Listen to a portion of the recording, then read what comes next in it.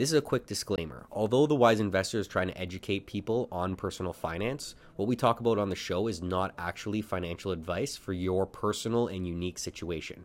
Before trying to do anything with your money, always consult a professional.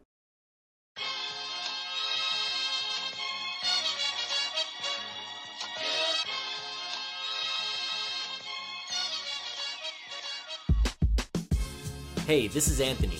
And I'm Sal. And you're listening to the Wise Investor Podcast, where we help Canadians become more financially literate, one post at a time. This is what they did not teach you in school. This episode of the podcast was recorded on June 13th, 2018. Drake, are you ready to go? Hello, and welcome to this week's episode of What They Did Not Teach You in School. We got Sal Longo over here joining yours truly for our weekly podcast show, live, whatever you want to call it. We've been doing this now for almost a year, right? 10 months? 10 months, 8 months or so. We started in November, I would say. So today we're going to be talking a little bit about what's going on in global politics. Donald Trump, Justin Trudeau, Kim Jong-un of North Korea. Some pretty interesting stuff. Does it have to do with anything with us Canadians? We'll find out. And we're also going to be talking about the 3 things that we think that you should be doing with your tax return that you get at the end of April or June or whatever the case is. So let's go ahead and dive on in. We were just saying before, are we talking about Pusha T and Drake? Yeah, the new Pusha T and Drake. Just quickly, who won in that battle? Pusha T or Drake, Alfio? Who won that battle? Pusha T. Pusha T won. That hurt a little bit. Stay tuned to see if Drake actually has a son. We'll be seeing if that releases. in my world, the real Pusha T Drake battle is Trump and Trudeau. Very so they've true. been going back and forth. Most people don't even know what's really funny about this world is everybody knows about Pusha T and Drake, but very few people know that there was something called the G7 that happened in Quebec last week. Yeah. So the G7, Sal, you want to talk a little bit what that is? What's the point of it? Yeah, they're talking to some of the big economic countries and basically so Europe, Mexico, China. Yeah, different countries in Europe. United States, Canada. They discuss basically just economics and their alliances and global affairs because people do businesses with one another, especially in this globalized economy. So those world leaders joined in Quebec, which is pretty significant.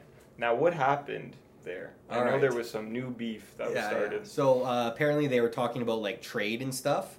Particularly with Canada and the U.S. Canada, U.S. and Mexico. And even Germany and stuff like that too, like Angela Merkel and stuff. But really something happened. I don't want to get into it, but Trump said something to Trudeau. Trudeau said something back to Trump. They got into a little bit of a beef.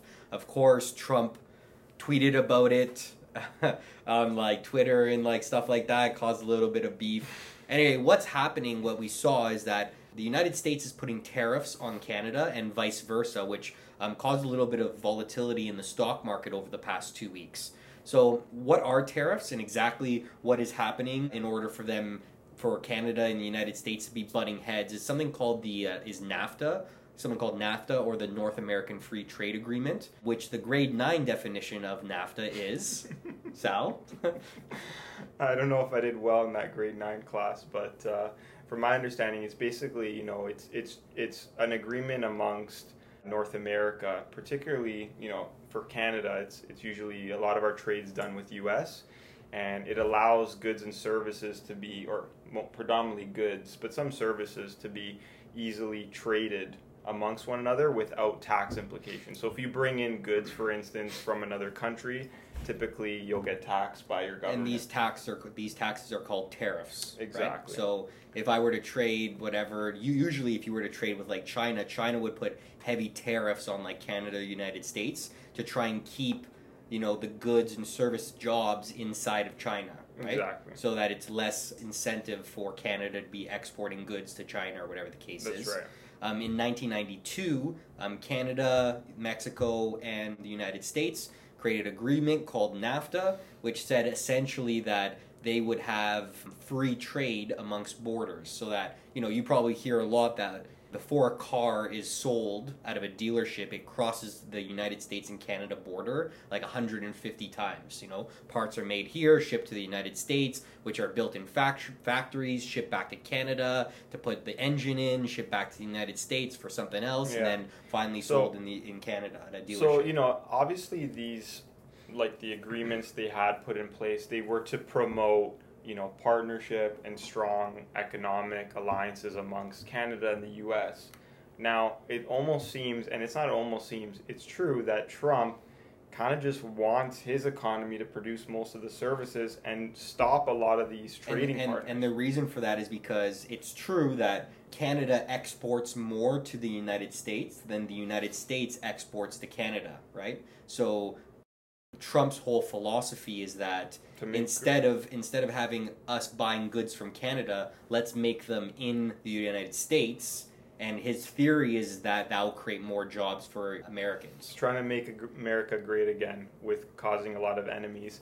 Now, I guess we can move on. We're not going to go into too much detail. We got. How does this affect Canada if tariffs or taxes are put on Canada and the United States? For us business owner clients that do import and export, that could affect them greatly. It could also affect our our stock market and everything like that, because we do export a lot to the United States. It would impact a lot of businesses negatively because now they're paying more to do business. Our point of all this is that it's important for you guys to know, but we will move on because it's not that big of a deal into your lives. What is a big deal in your lives is the 3 things that you should do with your tax return every June.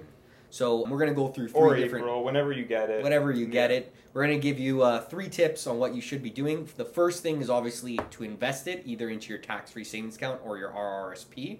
There are differences between the two, and we'll go through them really briefly. If you put money into your tax-free savings account, you want to explain? It grows tax. Basically, if you put your money in tax-free savings account, it grows tax-free. There's a certain limit on how much you can contribute. I think it's in, 50... It's $57,500. Something like that. Basically, you can't contribute more than that amount. It's a great way to grow your money, and you can always access it at any time. Right. Now, the other thing that you can do is usually you make an RRSP contribution, and it gives you a bigger tax refund in April or June. You could then take that tax return and put it into your RRSP again, and then you'll have a bigger tax return next year. The following year. Another thing we like to advise is people that contributed to their RSP that year. A lot of people understand that it'll decrease their tax liability. So I contributed to my RSP. I'm going to now, I paid, if I'm a salary worker, I paid all my taxes for that income because my employer remits it for me. That takes it off of your salary. So now that I contribute to my RSP, I can look forward to my tax refund because now you're showing the government, no, I did in fact pay more taxes this year than what I actually have owed. Now, once I get that that tax return or refund, we call it, what we usually like to advise is putting the excess money not to shoes or whatever, although that's what most of us do, let's be honest, but to put it into a tax-free savings account, because that money you can invest it, it grows tax-free, and you also have the ability to withdraw it, hopefully not for shoes, but for a house or something like that in the near future. Yeah, we do want to say that the RRSP, for you folks that are still looking to buy your first house, putting it into that RSP will go a long way in as a down payment on your first property, something called the first-time home buyer plan, which allows you to take up to $25,000 out of your RSP to buy a house. Being in real estate, it is so odd to me that I see so many people not taking advantage of the first-time home buyer plan. It's literally free money. If you put $25K into an RSP at a 30% tax bracket, you're getting what, $8,000? Yeah. $8,000 back in taxes, and then you get to use that $6,000 to get you closer to a down payment on your first house. And so many people don't do it. It's ridiculous. Free $8,000. Why wouldn't you do it, right? It's usually depending on your marginal tax bracket. Yeah. Anywhere from $6,000 to $10,000, really. The reason why people don't do it is because they rush into buying that first house because they're so excited and stuff. Take a chill, like a second to chill. think about how to move money around in the first place before buying that house, before rushing into it. That's kind of why I'm always in touch with the advisor as well, and that's why we work together. It's because, if you're looking for a property, odds are you start looking, you're not going to be purchasing it within, the first week or two of looking anyways. You get your feet wet, also say it takes a month or a month and a half, you still have another, month, 2-3 months after that to close. Yeah. So that gives a lot of time for that RSP money to be vested because it has to be in there for how long? It has to be in there for 90 days. For 90 3 days. months. Right. So. And the thing that you should all look out for is that usually realtors are trying to force the sale or make you to buy or whatever the case is quickly, and they don't take a step back and look at your whole picture either because they don't care. They just want to make the sale. So before doing that, always look into with your financial planner or advisor or whatever the case is to make sure that you're moving around money properly before you make that commitment to purchase a house or to sell a house, whatever the case is. So the second option that you could do with your tax return is that you can pay off debt. So there's usually 2 options that you can do that we talk about is if you have high interest debt, such as like a credit card or something like that, usually it's like 20% interest. 20% across the board, yeah. You got to pay that off right away. So if you have credit card debt and you got your tax refund, pay off that credit card debt. Now, if you have student debt or a mortgage or what we call low interest debt or good debt, you should consider investing that money and making a spread, right? And we've talked about this a lot on the Wise Investor. If you can get a 6, 7, 8% rate of return on an investment and your interest is 3, 4, 5%, it's better off that you invest the money and make the spread between like the 5% interest rate and your 7% in the market, right? If you have any questions about your debt and paying it off, we're really good at helping people pay off student debt, 5 to 7 years faster than they typically can by using different strategies. And the third thing, of course, is consider investing in yourself. And again, we talk about this a lot here at the Wise Investor. Investing in yourself in order to build something called human capital will actually allow you to make more money in the future. And I'll allow Sal to elaborate a little bit on that. Hopefully I don't get too theoretical. So, with human capital, you want to be, everyone knows the skills they need to get to the next level, whether it's whatever, career level or just knowledge or your hobby. Everyone knows the skills they need. So using that money to buy some books that you've been interested in or a course that you've been planning on taking but you're always like, $1,000, $2,000, a little bit much, can go a long way. So don't see your tax return as, it's a whole mindset thing. Like, don't see it as just, free money. It's not free money. You overpaid your taxes and you utilized the right strategies. Use that money that is yours and actually invest it in yourself or into something that'll do you good. If everyone out there that they have $1,000 or $2,000, what would be one human capital builder that you would recommend for them? Human capital builder. I would definitely say buy a book. Any recommendations? 1 or 2? Something that people would read. What are my favorite? That's a human capital builder.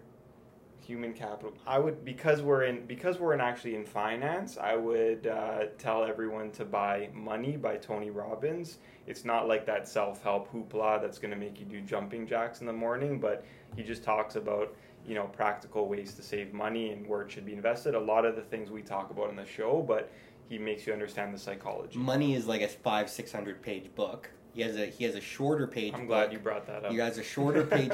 He has a shorter book called. He has a shorter book that he wrote, which is like a condensed beginner version of Money, which is called Unshakable. Very good. We've talked about it on the show a couple times. Very good book on how to be and invest in the market psychologically and how to avoid making bad mistakes and investing in proper things. Alfie, any book recommendations?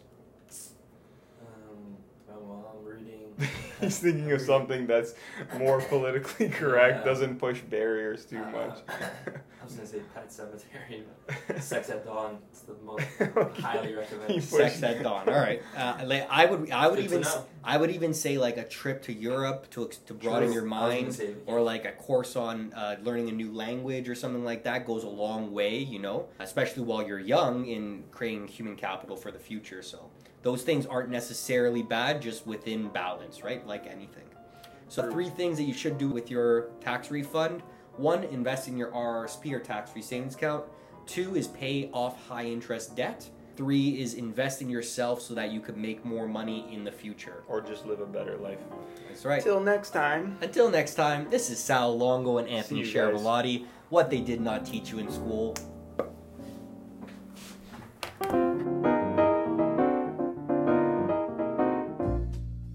Thanks for tuning in to this week's episode. Hope you enjoyed it. be sure to follow us on Instagram @TheWiseInvestor. Until next time. This is What They Did Not Teach You in School. We hope to see you soon.